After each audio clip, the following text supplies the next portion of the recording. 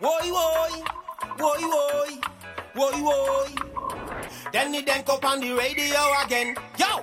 If you wanna smoke free weed, grow bud yourself. You need to go plant a seed. Grow bud yourself. Make your knowledge increase. Grow bud yourself. Grow bud yourself. Grow bud yourself. Hey, all right. Welcome to episode 68 of Grow Bud Yourself, you guys. This is amazing. Thank you so much for being a part of it. We have a great show for you guys today. An amazing guest. We have Todd McCormick, cannabis legend, activist, entrepreneur, and patient. Todd McCormick. A lot to talk about with him. We're going to be also talking about cultivation, of course, as always, the importance of air circulation in your grow room, as well as answering questions from listeners like you. Thank you to our sponsors, Excelsior Extracts, Sweet Leaf Nutrients, and Rocket Seeds. Stick around. Episode 68 is coming at you.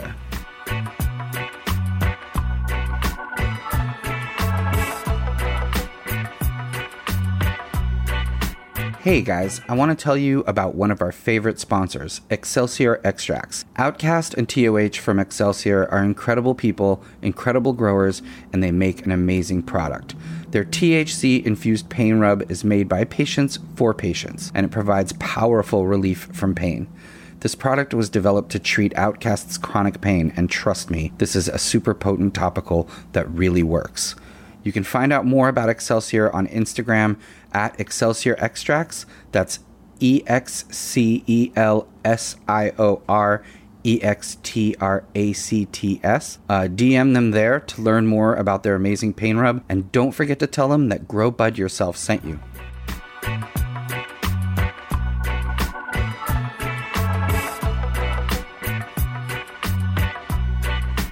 All right, welcome back, and as always, thank you to DJ Jacques and Winstrong.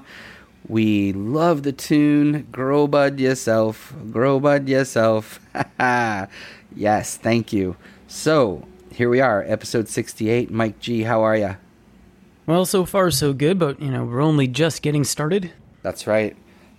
68, time to set it straight. And, we got a great show, but we do have some things to follow up on.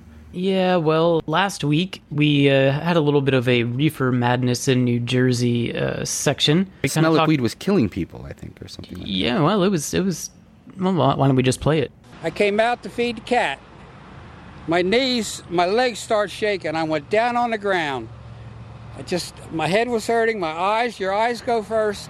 I went down on the ground, and finally I could get up.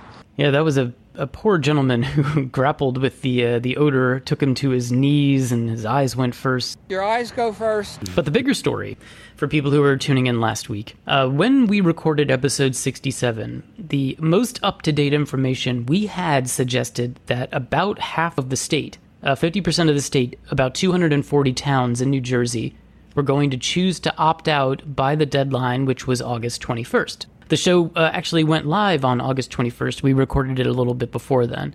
As it would turn out, those numbers were off. So we should set the record straight. Get this, 71% of New Jersey has opted out of the legal cannabis industry. 400 towns said no to legal marijuana businesses. Yeah, it's just really weird because these are like city councils in these towns that are making these decisions after the citizens of these towns voted for legalization. So they're interfering with democracy. It's really insane. And I have an idea actually now for a horror film where the smell of cannabis wafts over New Jersey and somehow, ends up shutting down these chemical plants and these, rubber factories and whatever the hell they've got going on in New Jersey. Yeah. Because this natural smell, this gassy cannabis, basically just takes people out, and they drop to the ground. I thought you were going to say maybe it enters the prohibitionist's body and it makes them into cannabis activists, and everyone is happier and weed is embraced and everyone holds hands and. Okay. Well, hey, we're just workshopping this thing. Yeah, spitballing. But yes, the numbers are in. 71% of New Jersey towns have opted out And as Dan mentioned, it is very much a local government thing. The city councils in these towns, they don't need residents' approval to ban cannabis. They simply can do it by passing an ordinance. So basically, if it's a 5-person council and the vote is 3-2, cannabis is banned in that town, by which we of course mean retail sales or cultivation. Possessing cannabis in these towns will still be legal. That is legal throughout New Jersey. But as Dan touched on last week, these towns are basically foregoing collecting the tax revenue they could have received from allowing businesses to sell pot in their towns. Yeah, and forcing the citizens of their towns to go to other towns, right, which is increasing the amount of traffic and gas usage and all kinds of other problems, and increasing the revenue of the towns that chose to opt in. So let's hope, if you're a New Jersey resident, that your town opted in and you don't have to travel to find your cannabis. And I don't know what these city councils think they're doing or who they think they're protecting, but they're just basically keeping money out of the coffers of their town. And I would personally, if I lived in that town, vote them out or run against them and move them out of politics entirely, because they obviously don't care about the citizens of their town. The citizens can find cannabis and they can just go to another town and get it. The kids, if they're worried about the kids, can find cannabis in the underground, and legalizing it keeps those kids from getting it. So I don't know what these people are thinking, but I think, they need to go, because they're just not reflecting the will of the people and the public and the citizens and the people who voted. So I don't know. To me, it's egregious, and I think the fact that it's over 70% of the towns is just mind-boggling. I thought 50% was going to end up being way high, like a really high estimate. And it was way we'll below. take them though. Here in New York City, we'll take them. Come, by bridge, by tunnel. Spend your money here. Yeah, by kayak. However you can get over. Don't kayak. No? Well, right. I don't know. Jet ski. Jet ski. Find a way. We'll sell you legal bud. Dan will sell you some pot. So, if you're interested at all in learning more about this whole New Jersey situation, we cover it pretty in depth in our most recent newsletter. You could subscribe to that on our website, growbudyourself.com. But just wanted to update everybody as to what is going on in the Garden State. Irony. But we have an excellent show, an incredible interview coming up. Yes, indeed. Someone I've been in awe of and a fan of for many years, and has been just a tremendous activist for cannabis, for the plant, a medical patient, a pioneer for pot, and someone who I've known for, closing in on 3 decades. Our friend Todd McCormick. I have a tremendous amount of respect for him and everything that he's been through. He served 5 years in federal prison for growing his own cannabis plants for himself and others as a medical patient. So I guess without further ado, why don't we take a break and we will come back with the great Todd McCormick.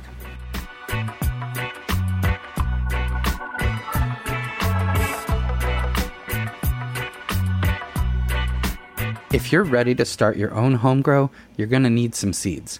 Fortunately, our sponsor Rocket Seeds has you covered.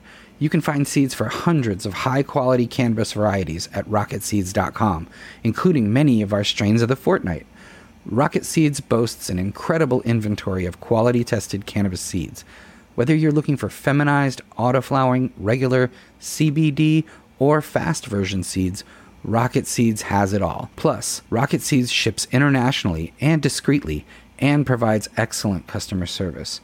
And as a special promotion just for our listeners, you can use the code GBY10 to get 10% off your order at Rocket Seeds. So follow at Rocket Seeds on Instagram, remember to tell them Danny sent you, and check out rocketseeds.com today and get growing.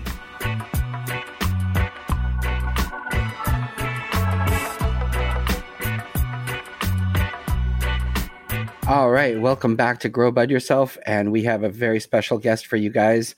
Today, we have someone who's been an activist all of his life for cannabis, and a a hero of mine as well for many, many, many years. Welcome to the show, Todd McCormick. Thanks for having me, Danny. Good to see you. Appreciate it very much, and great to see you as well. Why don't we take people back to your first experiences with cannabis? Because you were a medical patient as a child, is that correct? Yes. Unfortunately, I had 9 tumors between ages 2 and 10, and then a 10th tumor when I was about 15, 16 in my left arm. And I started using cannabis while I was undergoing chemotherapy and radiational therapy at around the age of 9 with my mom, of all people. She read in Good Housekeeping that it might be useful for people who had cancer. And she asked my doctor about it. And it was literally the 9th time I had a tumor. And his response to my mom, she said, was like, you got nothing to lose, because I was thrown up all the time and food was hard. And I was always a small kid, but I was, going through chemo even harder. So my mom started letting me have some of her joint before I'd go into the chemotherapy, and it made a substantial difference in my life. Yeah, absolutely, and it's something you've dedicated your life to. You were the first international prescription for medical cannabis, right?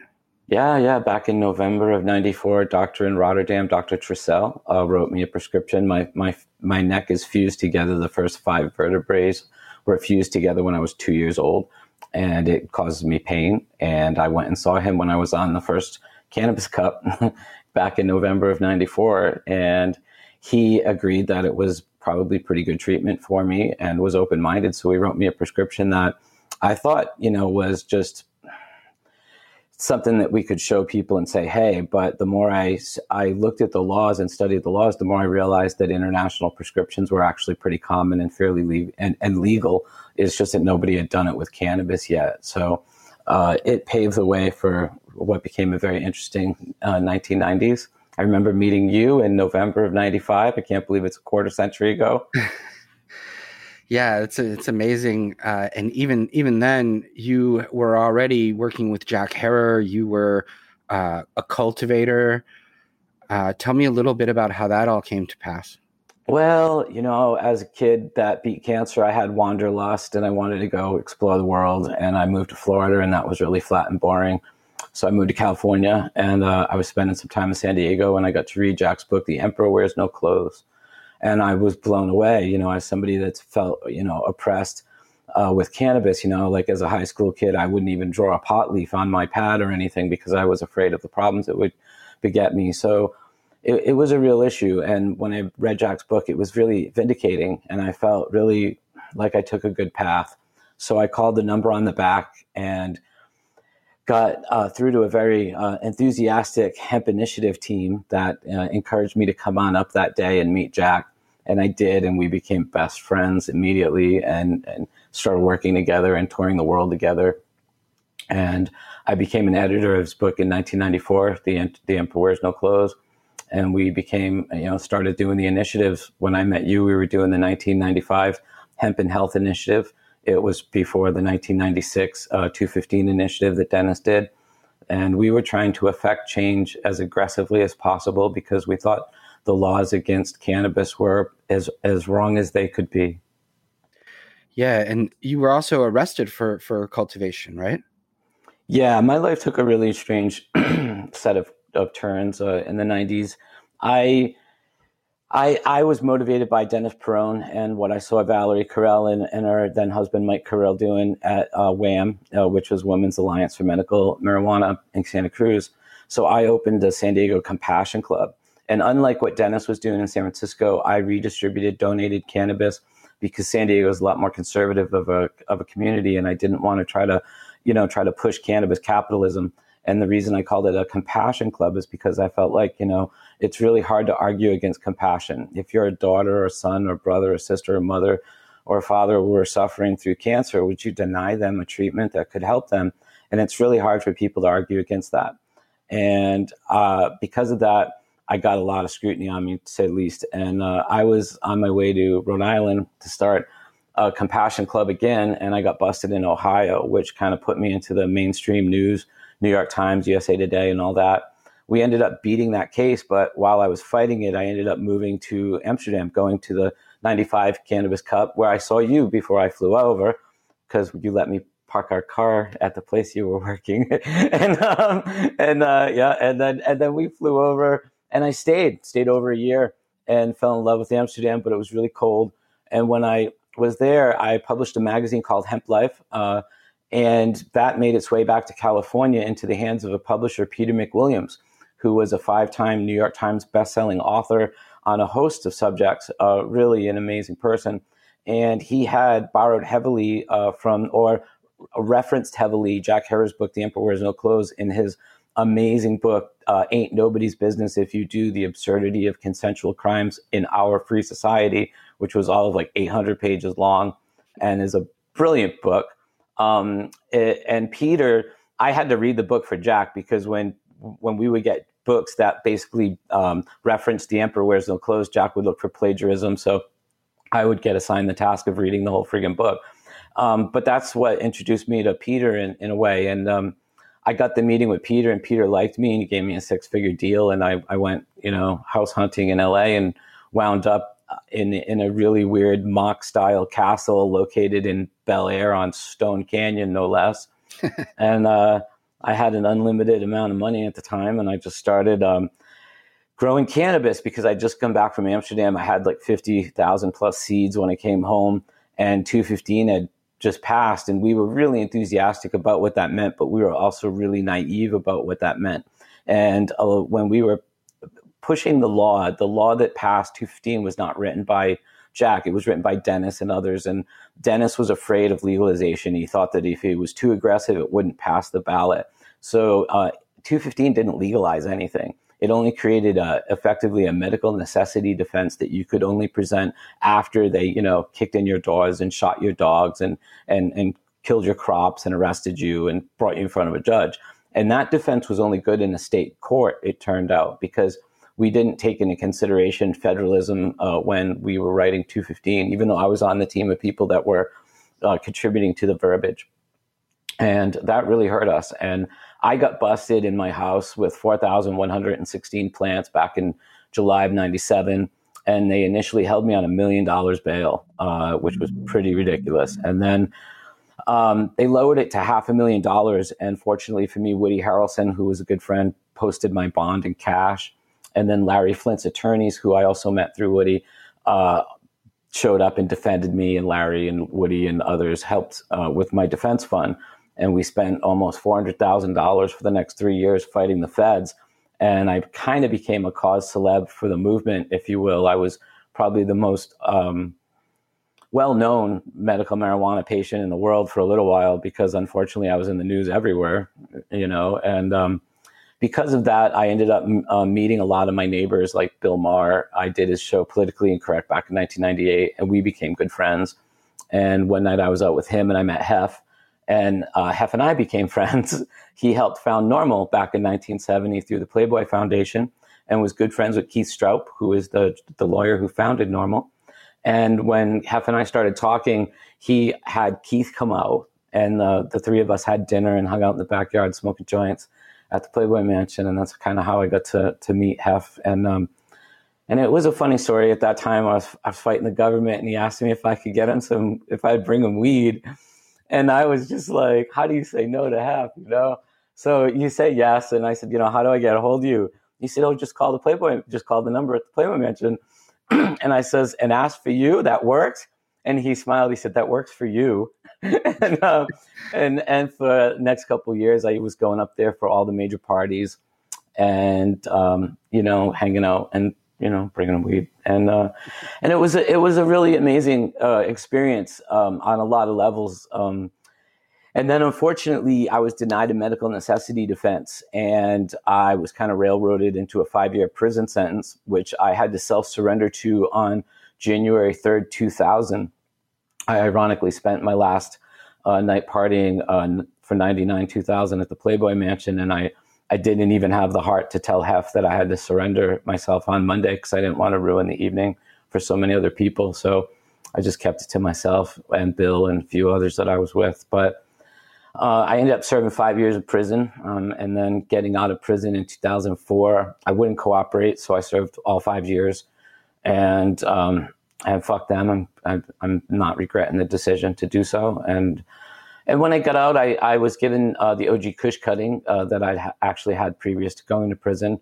And I started a nursery, and I started making cuttings and getting on my feet by basically selling clones. And shortly after that, I started the movie production for The Union, The Business Behind Getting High, which featured Joe Rogan and Tommy Chong, and Dr. Todd McGarria was his last interview before he got cancer and passed away. Dr. Lester Grinspoon was in it. He rest in peace as well. And then shortly after that, Marijuana Policy Project rented the Playboy Mansion's backyard to host parties to raise money and awareness for legalization. And their first party did not go so well. And the person who produced it politely asked me if I would help do it, because he felt if he failed again, it would be the last time they had the chance to do it. So in 2007, he let me produce the party. We had Joe Rogan MC. I had DJ Pooh, who made Friday DJ for me because we're good friends. Blues Traveler played. Bill Maher came and accepted an award, and the party went really fantastic. So we did 2008, 2009, and it went really well. I mean, it seems like a little frivolous partying at the Playboy Mansion, but really it's about trying to network. And because we're not rich like Nike, we can't call Michael Jordan and say, hey, can we hire you to be our spokesperson? I have to try to guilt Kareem Abdul-Jabbar into making an appearance, or try to connect with these people on a more human level. And by being able to call them up and say, hey, I'm producing a party at the Playboy Mansion, would you consider coming? It would open the door to the conversation of them, if they would help us or not. Because, back then it wasn't legal cannabis in retail stores everywhere. It was pretty bleak. So we were fighting pretty hard to do it. And then 2009, I rented the LA Convention Center, 100,000 square feet, and I held the THC Expo because I was trying to make a point that cannabis was a demographic or that we should take seriously, and that we were a group of people with a huge amount of purchasing power. And it went really well. I held the first really large scale indoor really expo.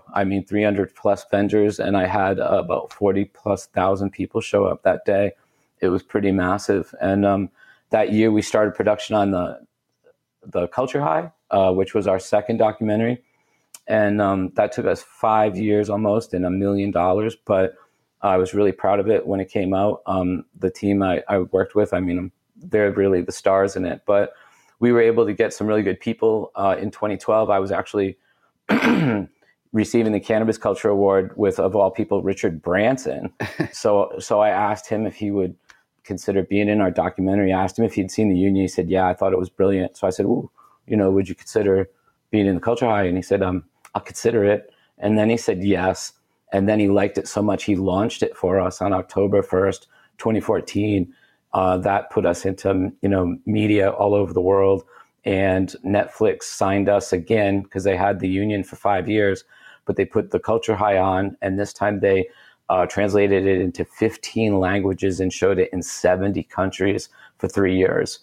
And I think that was kind of helpful too for the bigger push of legalization. But sadly, Jack passed away in 2010. And when he did, I reorganized and re-edited The Emperor Wears No Clothes. And we put out the 12th edition. We put in this Jack in the Box that had a copy of his first book, Grass, and then The Emperor Wears No Clothes, and then the copy of a movie about his life called The Emperor of Hemp, which I urge everybody to look on YouTube and watch. It's a beautiful documentary about a wonderful person who inspired this whole movement to, really kind of take it seriously and start looking at the environmental and hemp implications of cannabis, and not just being, focused on legalization or medical use. So it's been a hell of a journey, really, but it's been worth it. Yeah, absolutely. And it's kind of come full circle because now you and Mel Frank have a seed company, and some of these genetics are the original genetics. Obviously, because you guys have connections that go back to those days, and of course, Mel Frank he goes back to those days. Yeah, exactly. He's 77 now. Yeah. We've had him on the show, and really, he has been, documenting the culture and growing and, breeding and all of that for all of those years. And it's amazing because between the two of you guys, we're talking about 70 or 80 years of breeding, selection, cultivation knowledge, and strain knowledge. And the company is Authentic Genetics Seed Company, or agseedco.com, where people can find out more about the genetics and see the entire catalog. But just, so people understand what we're talking about, this is where you find the original haze, original skunk #1, Northern Lights #5, OG Kush, and from the OGs that have held on to these things for all this time and bred them and refined them. And you're also writing for Grow Magazine as well. So tell me a little bit about these two, sort of new ventures of yours. Sure.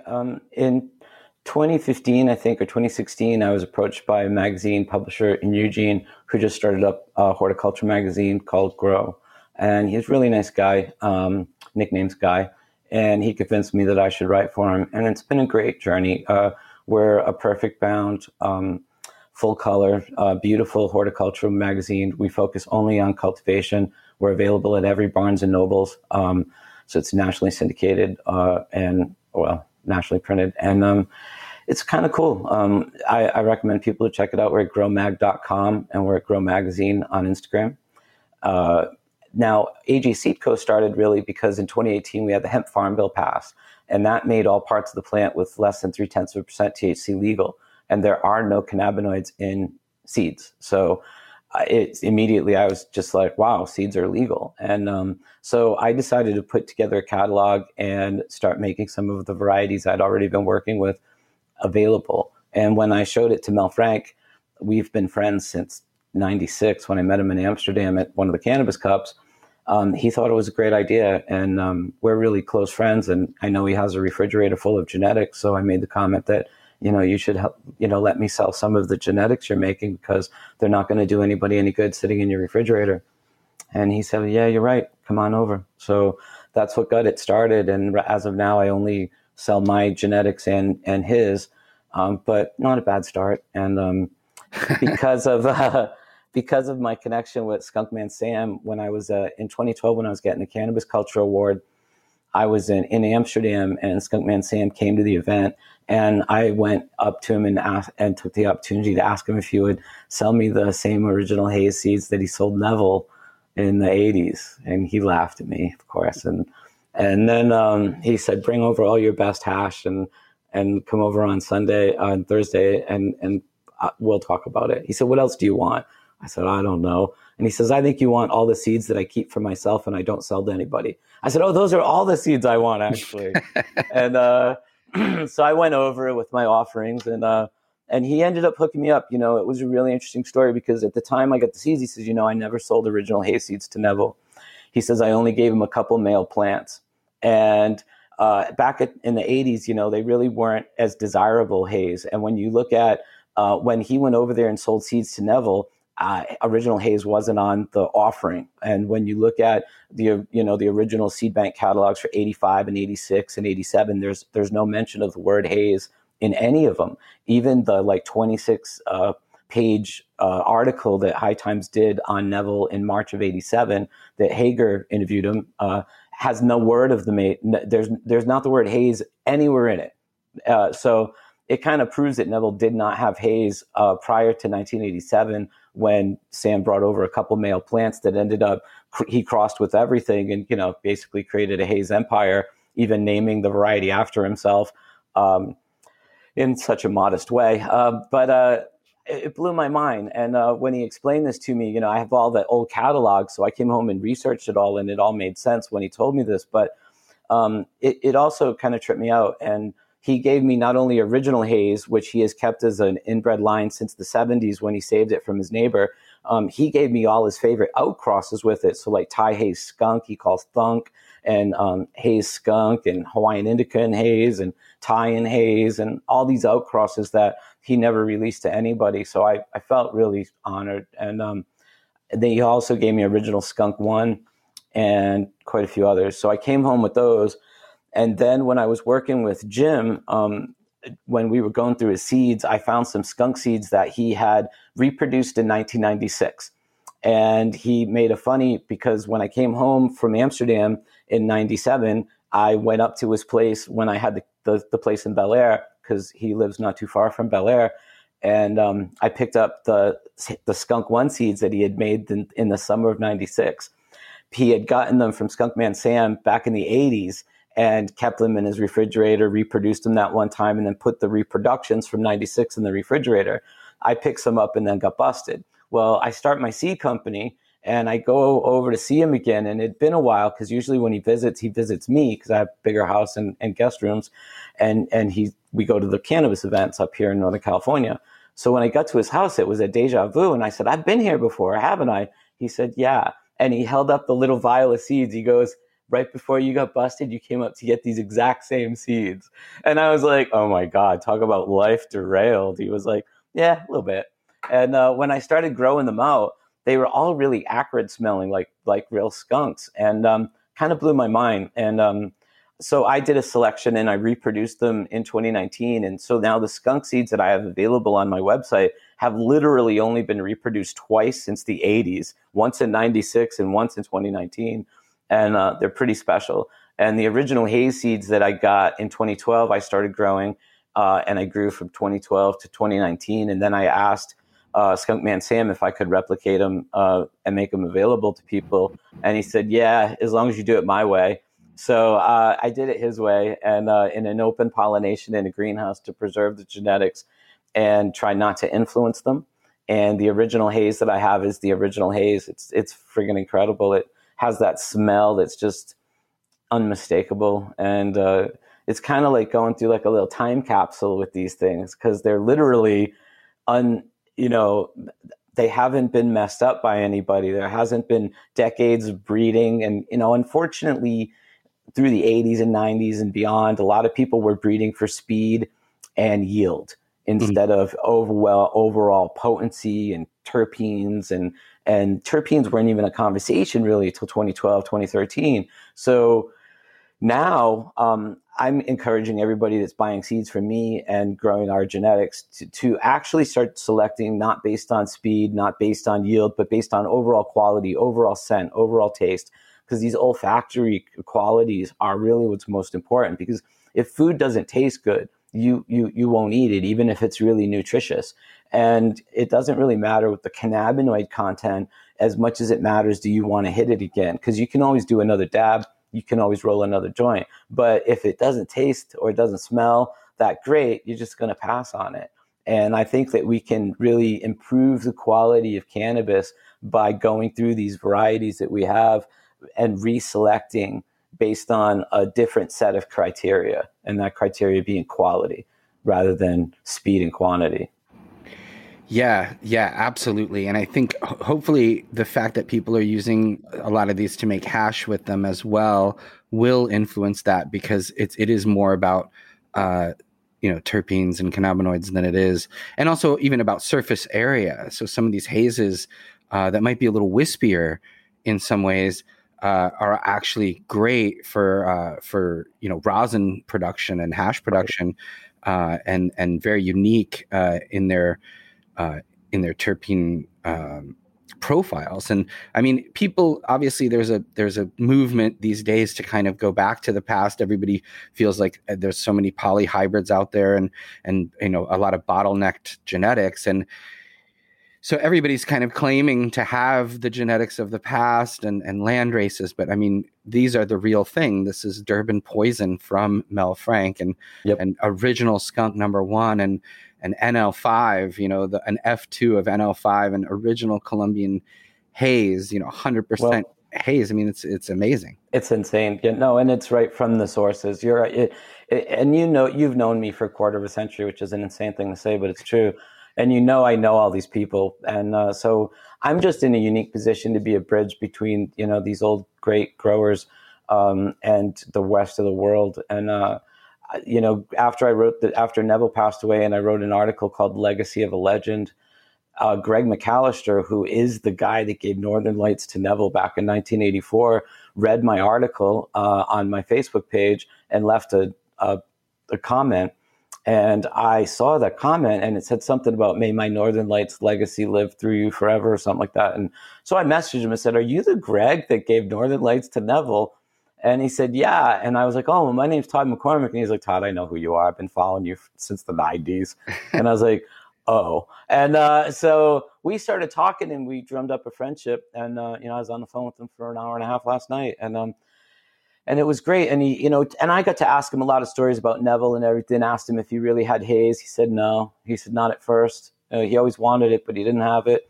And then he would never send it to Greg, even though Greg sent him Northern Lights. Neville never sent Greg Skunk One or haze, which blows my mind. But when he told me that, I immediately said, I'll send you Skunk One and I'll send you original haze that I got from Mel Frank and Sam. And he was like, would love that. So I did.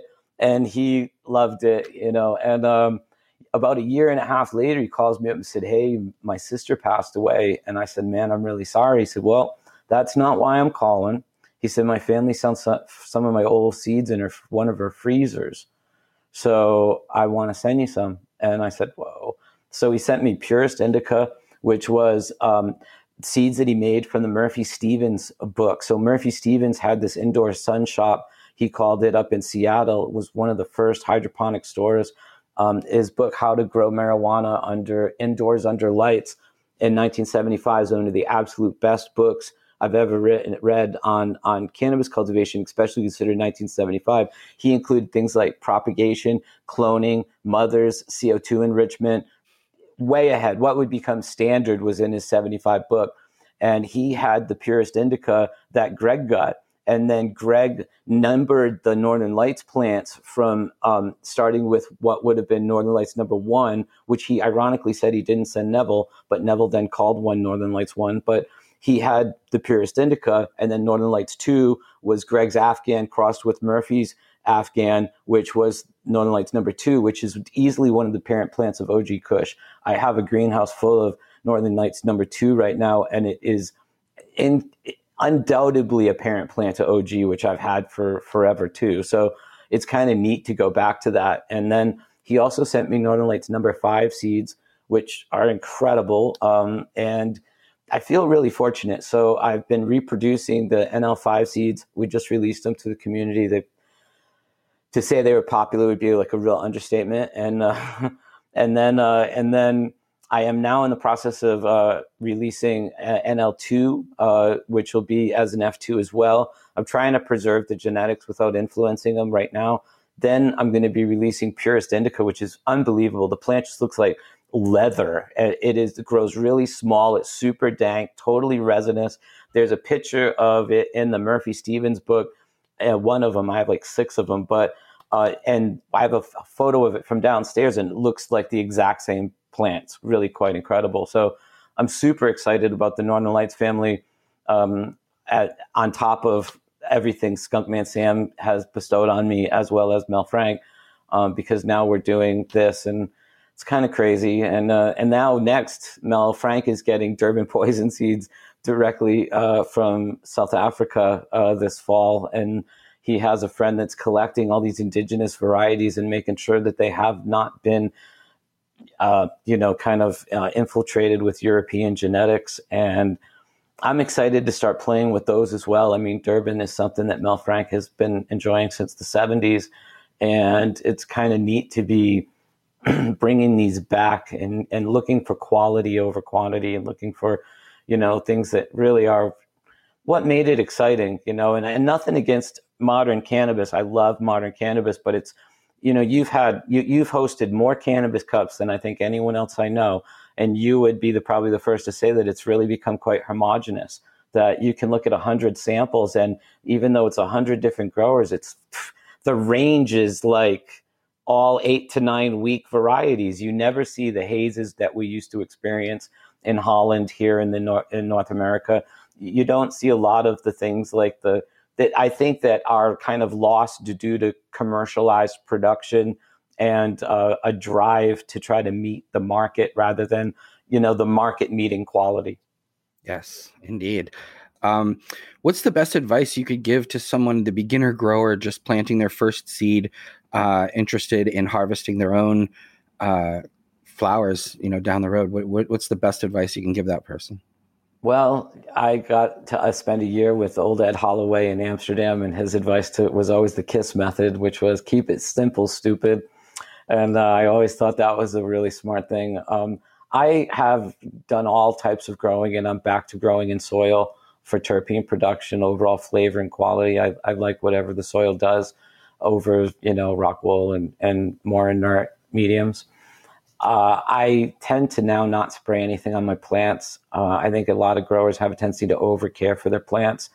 Realistically, I think that minding the pH of your water and fertilizing at lower levels than recommended is really a better path, because I see a lot of people that are really excited about, dumping a full tank of gas in that pot, and you see leaf burn or you see problems with nutrient uptake.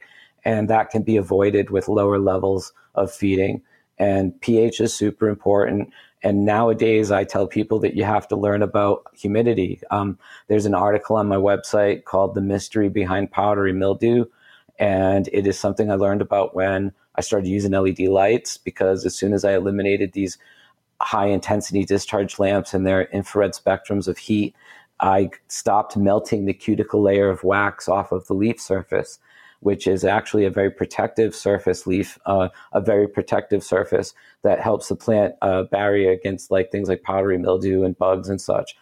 And by humidifying on the low end of a room and buffering the grow into a 50 to 60 to 70% humidity range, depending on your temperature, you see incredible growth. The plants are able to transpire, and I've kind of recognized that for years, when I was not humidifying my rooms, I was kind of think of growing cannabis like driving a race car on a racetrack. And on one side of the racetrack is dirt and rocks, and on the other side of the racetrack is muddy and wet. And you got to keep the car on the racetrack. If you go on the dry side, you ruin the car. If you go on the muddy side, you ruin the car. The reason we see dehumidifiers in greenhouses is because they don't want to go on the muddy side with too much moisture and get mold. But unfortunately, for the longest time, we were not humidifying on the low side. So we were kind of driving the race car in the dry section of the track with humidity levels below 50% and temperature levels over 70 and 80, and literally drying the plants to a crisp. And because of that, the plants couldn't transpire, plants can't breathe. And then suddenly, people are trying to spray, anti-fungus and anti-bug and whatever else they can to try to save it. And they end up compounding the problem and making it worse. So these days, I tell people back off on all the things that you can add. I know there's a ton of options that look really cool at the grocery store, but realistically, clean pH'd water, and love is really your best bets. And, nowadays I also tell people to look at pH controlled water, because now we can buy these water machines that uses electrolysis to put out an acidic or an alkaline water. And you can actually control things like powdery mildew with acidic or alkaline water. You can also control buds with an alkaline or acidic water. It's really the way to go. So I think it's much more organic when you're not using chemicals and spraying things on your plants. And I think overall quality is improved when, you're mindful of the end product, because I think too many people spray too much on cannabis. It's one of the reasons that I'm so pro legalization, because I think people that don't grow cannabis deserve a right to get clean cannabis.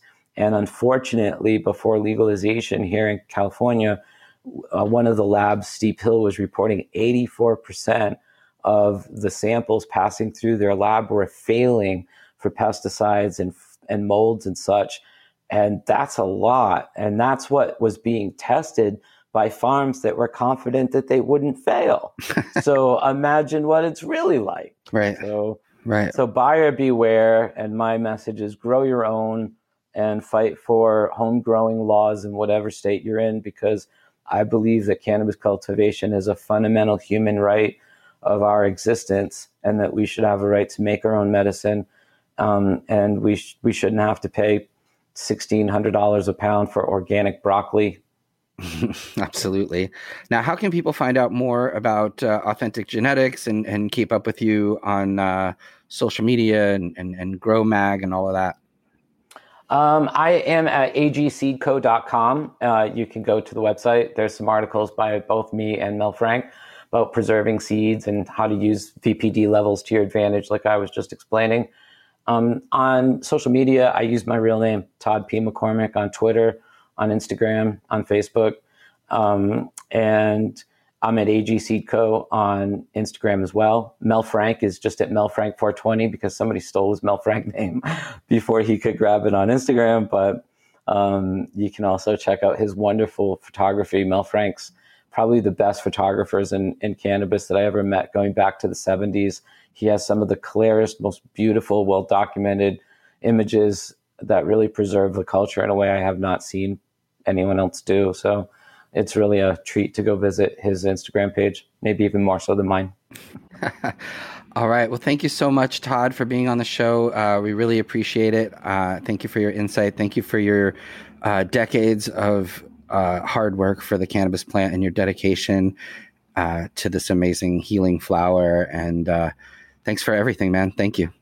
Well, thanks, Danny. Thanks for being my friend for so long. Yeah, absolutely. And we will be back after these messages with more Grow Bud Yourself.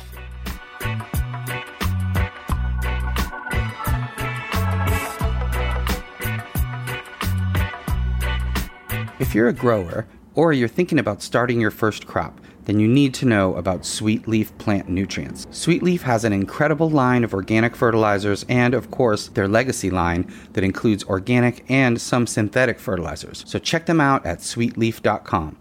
That's SUITELEAF.com. The code DANKO15 gets you 15% off everything at Sweet Leaf. That's 15% off their signature line of nutrients as well as essentials like complete indoor hydroponic grow tent kits and grow lights, plus awesome apparel, backpacks, and much more. If you join our Patreon, you'll get access to additional codes worth 20 and even 25% off. All Patreon supporters also receive free Sweet Leaf nutrients just for signing up. Sweet Leaf provides all the tools necessary for the modern gardener. Check them out at sweetleaf.com and remember the code DANKO15.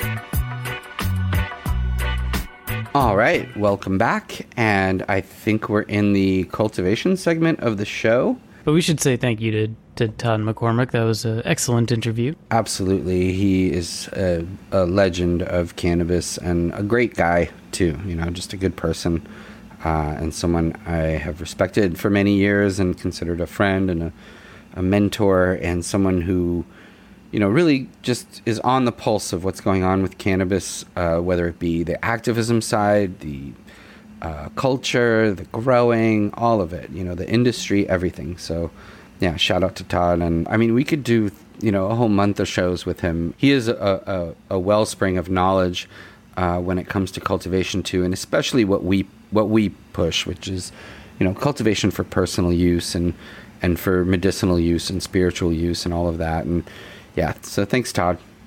Indeed.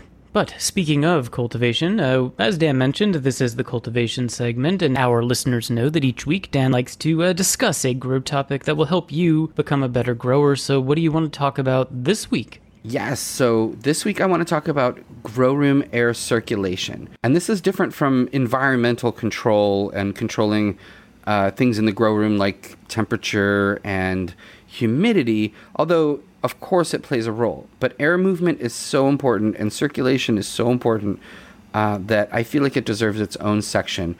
And the important thing to know about air, I mean, everyone knows that, warm air rises, heat rises, and that's kind of obvious to people. But also humid air rises. Even though it holds water, it's lighter than the air surrounding it. So humid air also rises. And this is at the same time that CO2 actually settles and drops towards the bottom of your grow room. And that's why air movement's a must, because the air in the room, in the tent, in your grow space, no matter how small or large it is very different, whether it be at your medium level, halfway up your plants, or at leaf surface. or even higher than leaf surface. So the closer you get to the grow lights, obviously the hotter it's going to be.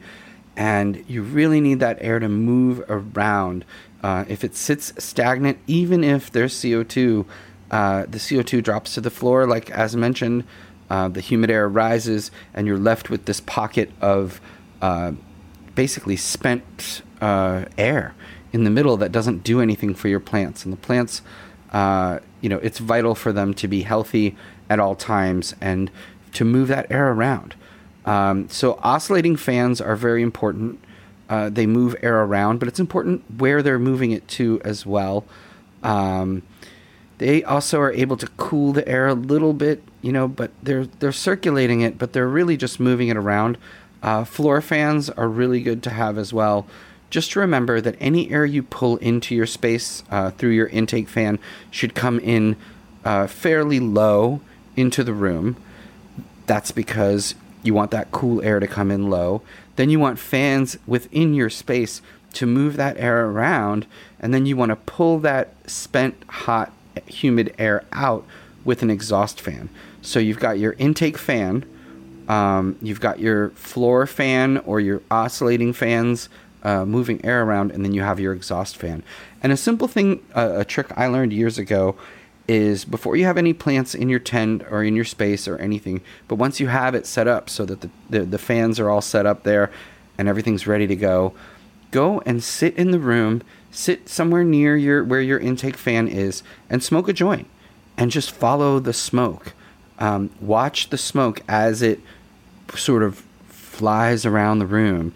And if it starts low and then kind of moves its way up and sort of circulates at that plant level around and then makes its way up towards where the lights are and everything, and then gets sucked out through your exhaust fan eventually, then you know that the air is moving and you've got like the proper circulation going on. And so that's just a simple little trick you can do to figure out how your air circulation is working. You can do that with incense. You can do it with any other kind of smoke as well if you don't want to smoke cannabis in your grow room. But it's an important thing, and it's different from climate control. Climate control is making sure that the temperature of that air and the humidity level of that air is at the proper level.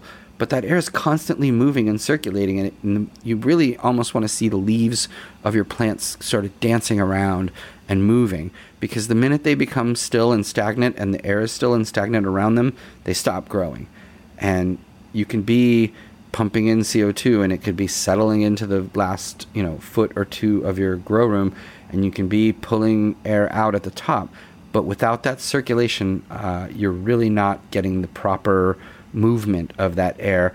And not only does it allow for CO2 to get to the leaves, but it also keeps mold and mildew and things like that from settling onto the leaves. So it is really important. Anything you can do to facilitate airflow, including taking off a lot of the lower branches that aren't going to produce a lot of flowers anyway. Anything that doesn't see any light in your space, just trim that off at the base or at the stalk, and that'll also allow more air to flow underneath your plants and really keep them from being damaged by things like mold and mildew. So remember about air circulation, and this works outdoors as well. I mean, you have less control over it, but you certainly want your plants to be in a space where the air is moving and they're sort of constantly blowing around, and then you'll know not only will the plant be getting stronger from being able to resist the wind and whatever that might be, but it'll have enough CO2 to continue the process of photosynthesis. So air circulation, very important, sometimes forgotten, but a very important part of growing. So keep that in mind. Keep that air moving.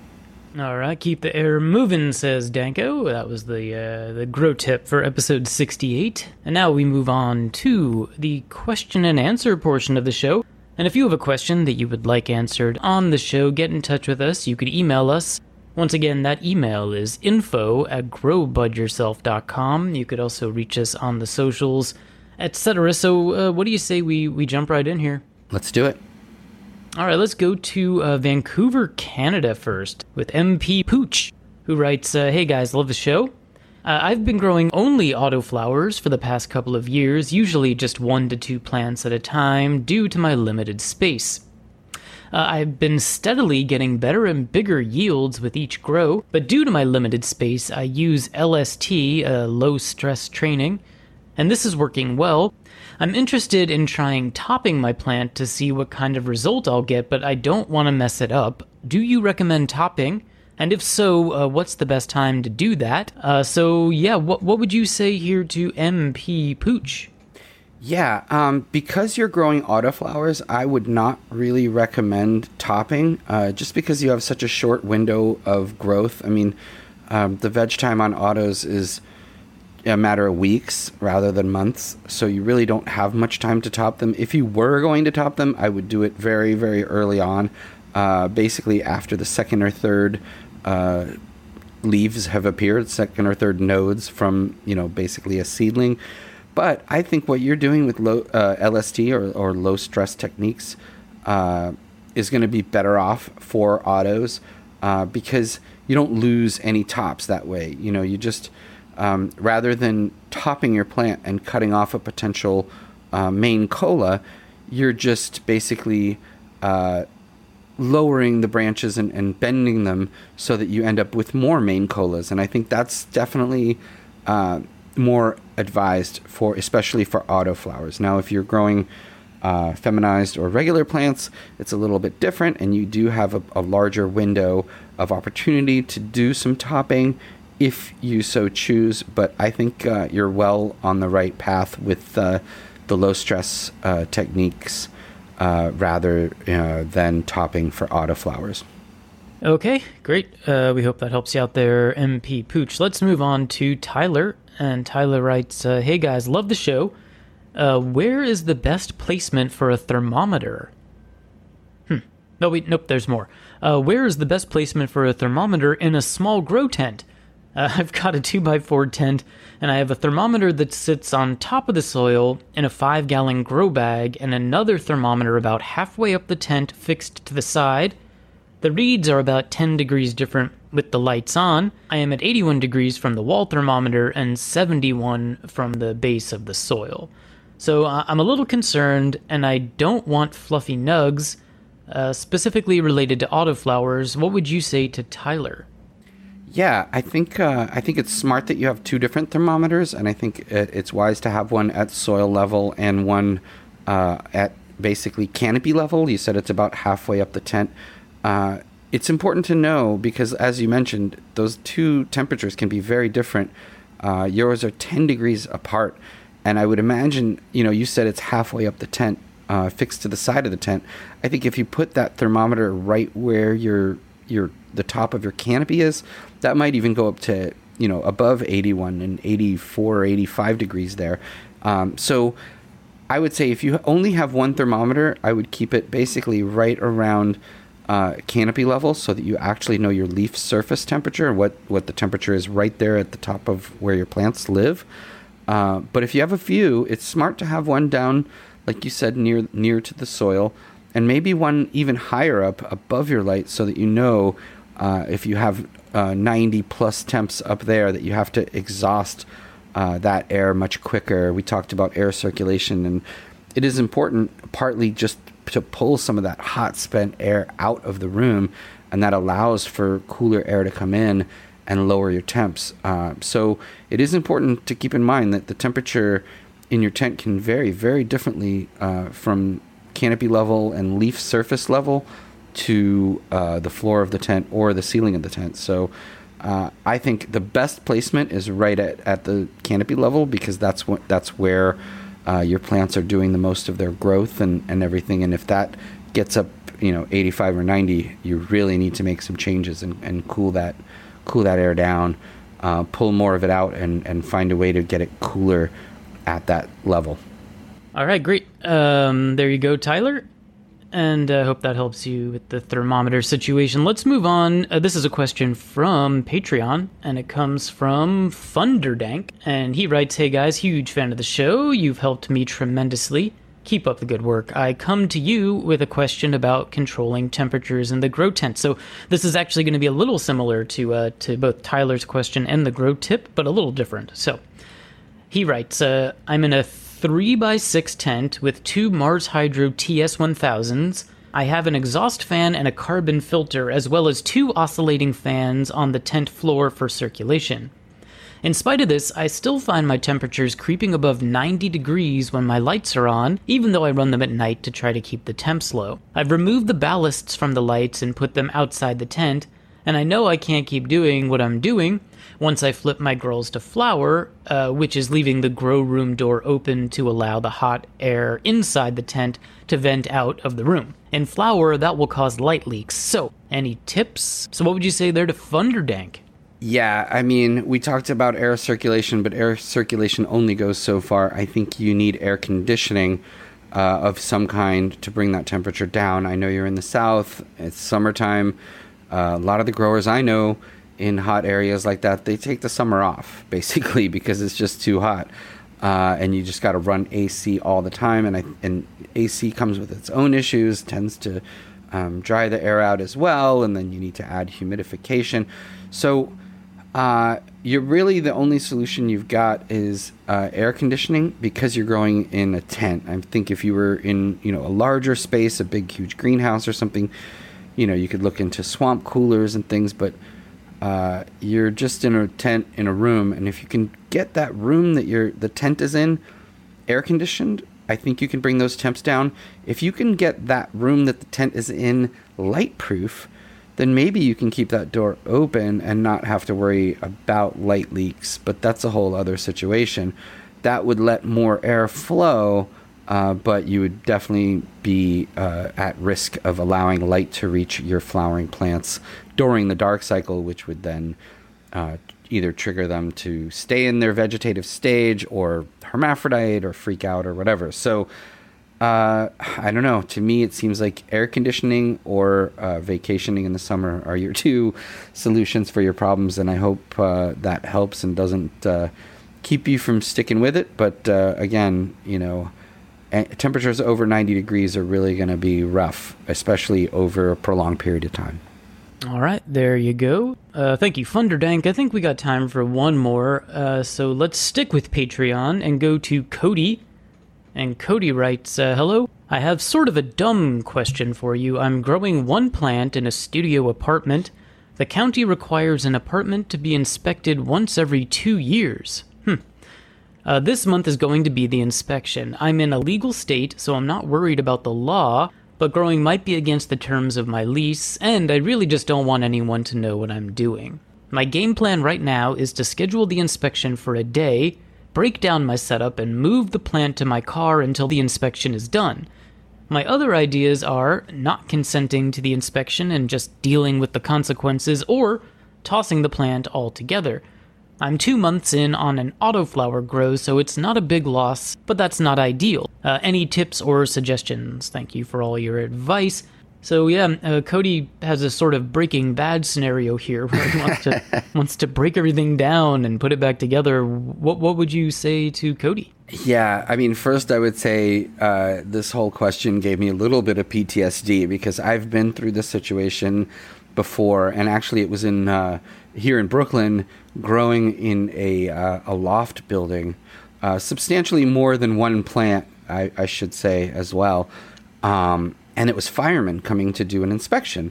And, at first, you're defiant and you're like, hey, you need a warrant, you need this, that. Nope, sorry, this is not this is a live work type situation, and there needs to be sprinklers in every room, and we need to inspect. And then this is just a routine thing. And I have had to shut down grow rooms in the middle of the night, rent trucks, move everything into the truck and move on with the inspection, even knowing that, of course, these firemen aren't dum-dums, and they know what's going on in this weird special dark room that just got emptied out of all of its equipment. So much so that they're just joking about it, at some point, like, hey, dark room looks more like a light room, that kind of thing. So Yeah, and eventually ended up moving out of that apartment, obviously, because it had been compromised by that visit. That was a good call. Yeah, so, that's what I'm saying. So, but you've got one plant, you're in a studio apartment. I don't think you're quite on the level of where you're going to really need to freak out about this. I think, your idea of basically just shutting down for that day is much better than not consenting to the inspection, which, again, it's a requirement. You kind of have to consent to it at some point. So the consequences of that, I don't know, but you certainly don't want to do that and cause any kind of concern. Tossing the plant also, 2 months in, not such a great idea, especially with an autoflower. It should be almost done at that point.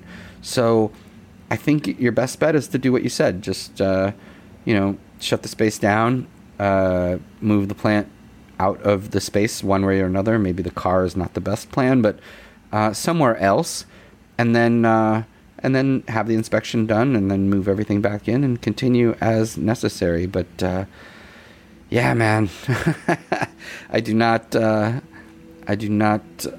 back fondly at having to do this all this work in the middle of the night to shut down a big grow space, and then basically have these guys come in and joke around and then leave and have to shut everything down within a month of that. So yeah, man, like I said, inspections suck.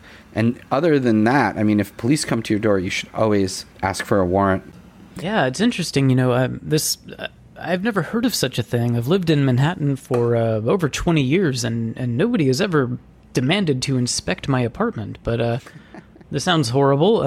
But hopefully you get it all figured out there, Cody. Yeah, it would be a shame to lose the work you've done so far. So hopefully that helps you out. Unfortunately, that is all the time we have, but we will be taking a question over on Patreon if you're interested. It's going to be about a number of things, including how to get your plants to turn purple. So tune over to Patreon, our bonus Grow Q&A clip for episode 68. Thank you to everybody who wrote in this week. And if you have a question that you would like answered on the show, get in touch with us. You could email us. Once again, that is info@growbudyourself.com. What do you say we take a little break, come back, and wrap this up? Let's do it.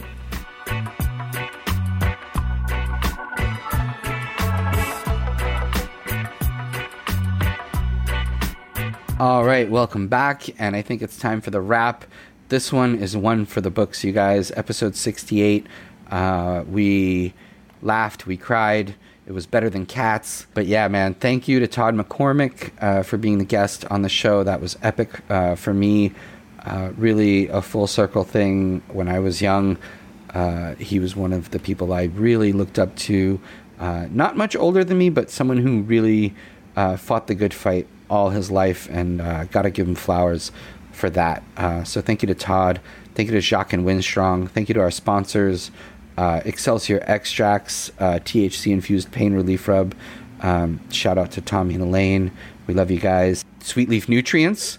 Remember, Danko 15 gets you 15% off. You can get even better codes if you join our Patreon, which we really appreciate it if you would do. Rocket Seeds, an amazing seed bank where the code GBY10, GBY standing for Grow Bud Yourself, and then the number 10 gets you 10% off of all of their seeds. So please visit rocketseeds.com and check out @rocket_seeds on Instagram. Tell them we sent you. We really appreciate their support. Vapor.com, also an affiliate, so use the code GrowBudYourself20 for 20% off everything site-wide, and that's insane to me because it's 20% off of literally every Volcano or Peak or anything else that they have. The Peak Pro has been just killing it for me. I love it, and it's really my daily driver when it comes to consuming extracts, aside from any kind of rigs or anything like that. Thank you to my co-host, producer, and work wife, Mike G. How are you, Mike? I'm great, Dan. All right. Well, shit, you guys. Episode number 68. All the sponsors have been mentioned. Todd has been mentioned. Mike has been mentioned. The amazing musicians, DJ Jacques and Winstrong. Wait, are you rapping the rap? Is this a recap of the recap? Yeah. It's a wrap of the wrap. Oh my gosh. Double wrap. All right, never mind, you guys. What is this? A double header today? You get 2 games. Like it. It's a long one, but anyways, it's over. We won them both. Let's put it in the books. We'll see you next week with episode number 69.